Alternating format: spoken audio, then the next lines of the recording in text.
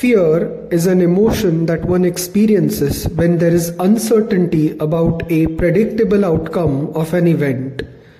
The predictability of an ongoing event is what differentiates this emotion from anxiety, where the outcome is unpredictable. Fear stems from past unpleasant endeavors, and events suggestive of that past endeavor precipitate fear-like emotions. Sometimes it appears as a sequel to anxiety, where the unpredictability converts into blatant predictability.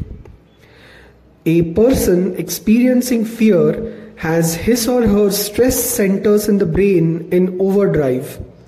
Hence, such a person has difficulty sleeping.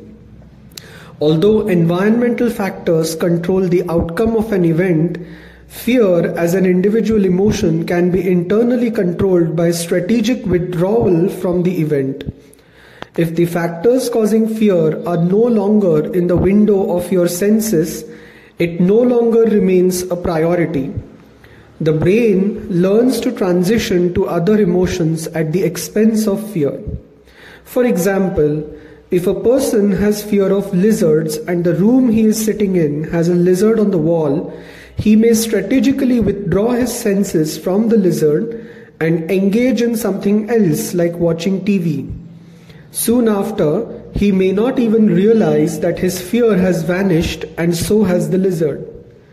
In this case, the predictable outcome of the event was the lizard falling on the person. This outcome was not in the control of the person. However, what he could control was his investment in the event. Lesser the investment, the lesser the fearful emotions. I mentioned earlier that a person experiencing fear has difficulty sleeping. In relation to that statement, sleep has been known to overturn fear in some individuals. Fear that is overtly displayed is more susceptible to getting amplified by external factors. No outcome is so severe that it causes your life to stop unless your endeavor is life-threatening.